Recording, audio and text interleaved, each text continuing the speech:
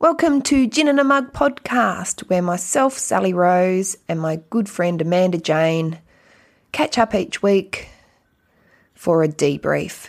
There will be some tough subject and some swearing, you've been warned, but there will also be a lot of laughs, and a lot of gin. We hope you enjoy. Oh, there we go. Now we've got it working. Hey, Amanda. Hi, Sally. You know, I always swore, Sally, that I would never do a podcast, and yet here I am. La, la, la, la, la. Amanda's lost it. I have. You know, weeping woman, give her a ticket, kick her in the guts. Let's go out. I mean, can't I just sit in my car and cry? It's a bit of a niche, bit of a bespoke boutique area. You may just see for us. I swear I have PTSD, and I'm not joking, from dealing with the NDIS. The politically correct, comfortable phrase? I believe, Sally, it's called a life-limiting condition. Hoping for sponsorship? Yeah, just any local gin. If you want us to get drunk on your gin, we will. We're laughing, but that's what we do when we feel like shit. So cheers, Sally. Cheers. Hey, Amanda. Hello, Sally. How are you? I'm good, thank you. Excellent. I've survived the wind of last night. The only thing anyone's talking about here in Hobart without much else going on, the wind. Indeed, and you've replaced trampolines with a kid's trampoline with a chicken pen, I believe. Yes, the chook pen did a loop-the-loop and ended up upside down on the back fence. And I was so worried when I saw it this morning, but the chooks are all still alive. That's the main thing. Few women. Huzzah! But they only started laying yesterday, so I think if they do lay, they will be scrambled eggs when they come out. Sis boom. Okay, well, it's a bit of a special day today. We had talked last podcast about getting my Auntie Jo on board, and she has joined us today. Hello, Auntie Josephine. Hello, Amanda. Hi, hello, Jo. Hi, how are you, Sally? Good, thank you. Thank you for joining us. Yeah, and I just wanted to say you are in lockdown day. Oh, my God, what is it? Is that correct? Yes, in New South Wales. We're in Albury-Wodonga. We're on the Albury side and the border's closed. It's all permits still going on over here. So one day it'll happen again. Well, you know something, this will sort of give you something different to do and think about. Sally and I were talking the other day because I mentioned to you one of the things when you have a child contemporarily, when you currently have a child with disability, the first thing that any health professional does when you walk in is says, tell me about your pregnancy, how was the birth, how was it after the birth, and all that sort of stuff. And that never happened for you, did it? No, Julianne was born in the evening, and the actual birth, the doctor was there, and, you know, I said to the doctor, I'll buy you 2 bottles of champagne if it's a girl. Anyway, she came along and she was a little girl, but they took her straight over to a table away from me. And all the nurses and I asked, naturally, it's girl, yes, no. And the authority, they kept keeping happy going and all that, but they said she's born cold. We've got to take her straight up to second floor or where the human cribs were. What year was this? 1973. Okay. So 1973, were they doing any ultrasounds? I don't think so. No. So how was Julianne wasn't your first child, was she? No, she was my third, yes. Right. My last. And then when they said she was born cold, they held her up in a little rug and showed her to me, and she was a bit darky blue colour, and they said she was born cold, we're going to take her up and put the human crib for a while. And I was just all excited, and, you know, they had to clean me up, and then they took... So you didn't get a hold or anything first, just rushed straight off? Okay. No, straight to the human crib. Yeah. Was that the same as your first two? Yeah. And that process. No, I had all back pain with her. I didn't even know I was in labour. Okay. Oh, okay. Yeah, the boys were front labour. Yeah. But she was all in my back. I had a backache, and I rang the doctor. I said, this backaches, and it's starting to go down into my groin. And he just said, get to the hospital straight away. And, well, I did. And she virtually come not long after, and I only had 2 pains and she was there. She was a very easy birth, very easy. Okay. And I went, so they put me into bed and I sort of tried to rest and sleep because by the time it was getting on, and I called the nurse because I'm in a room on my own, and I said, I'm worried about the baby. Is she all right? And she just said to me, oh, she's not well, dear, but she's doing fine, but she's not well. Anyway, I got a little bit upset and they gave me something to sleep. Oh, wow. Gosh. Wow. Oh, So my God. So next morning, I'll awake, because those sleeping tablets make you cry. I woke up and I won't say his name, but the paediatrician came in and he looked at me. I was surprised when I'd seen him because he'd been my paediatrician too when I was young. Oh, okay. Wow. And he said, your baby is Down syndrome and they don't cry. And I looked at him to say, well, what's that? Yeah. And the nurse interrupted and said, Doctor, this little one does cry. And that was it. So that was the whole thing. That was it, left.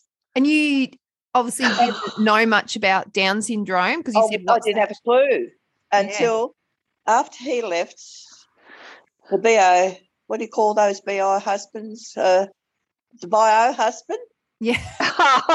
Sperm donor, DNA donor. Yes.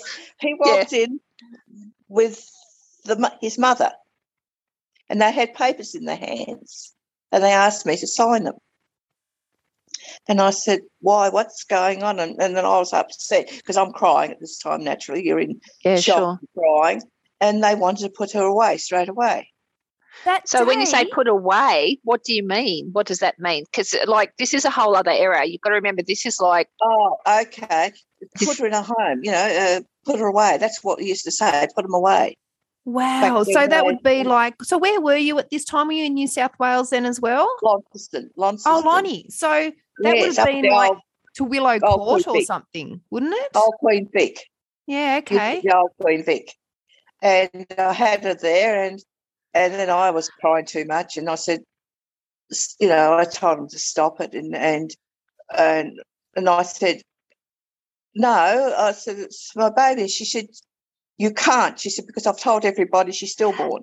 And at this point, hang on, just a tick. So let's go back here. Had you actually seen Julianne at this point when you're being handed papers? That was going to be my question too, Amanda. You hadn't even seen her or held her.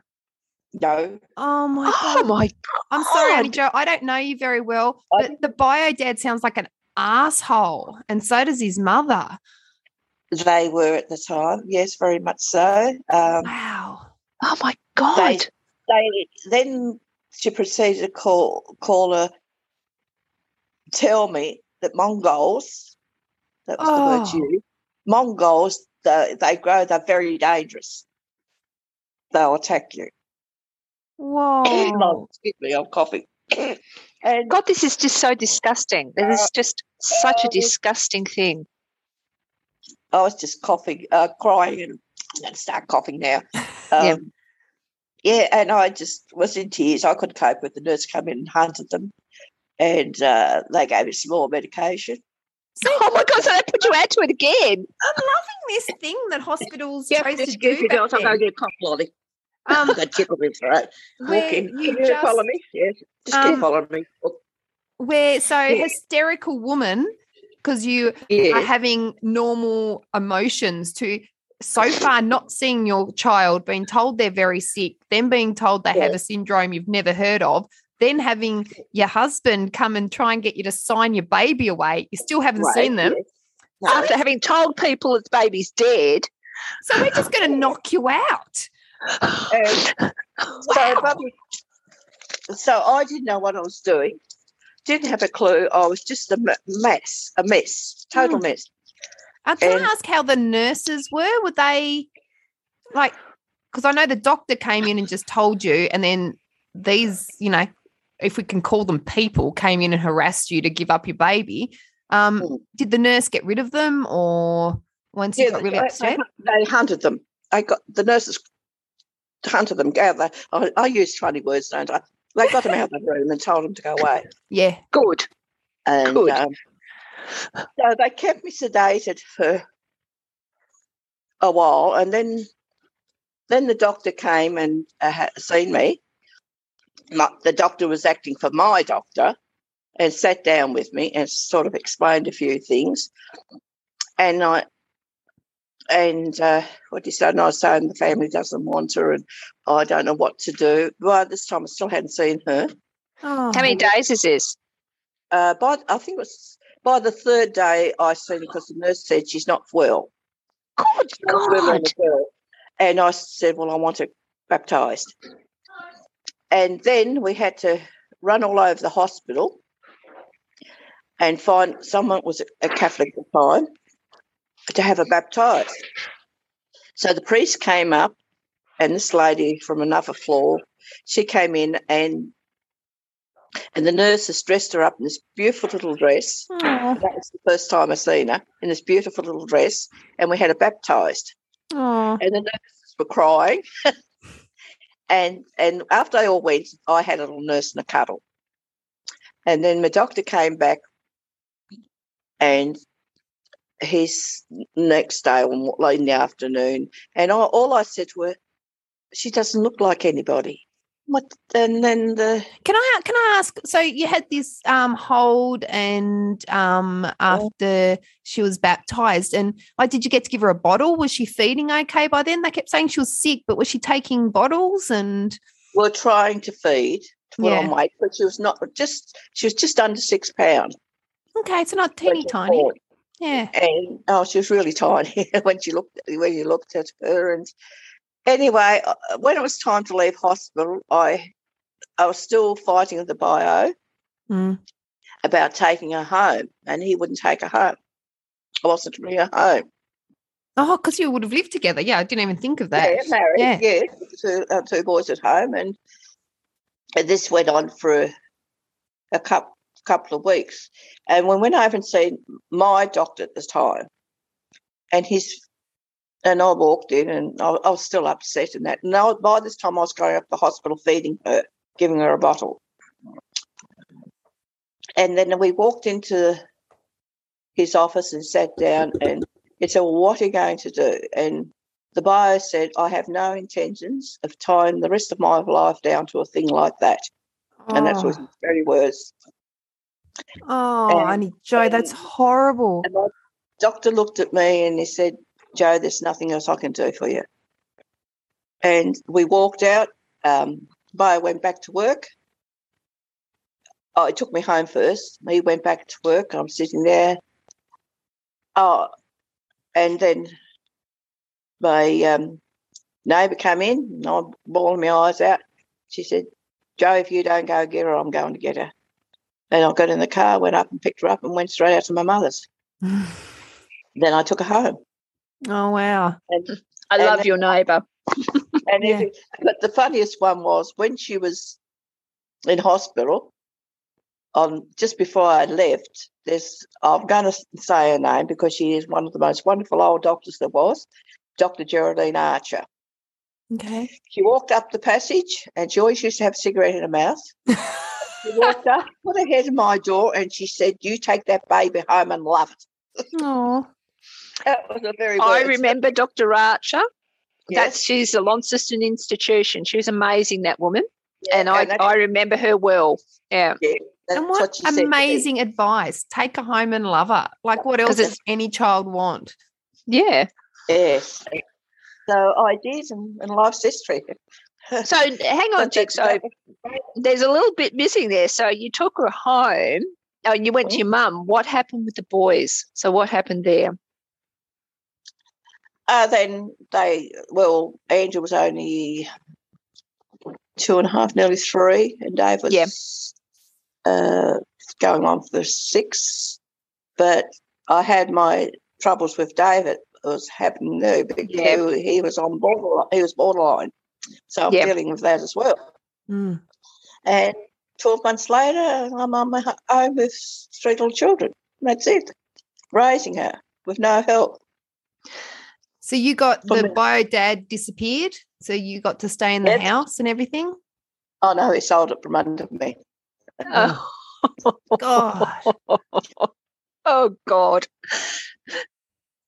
Okay, so All right, so we've got it. The bio dad's a dick, and you're better off without him, obviously.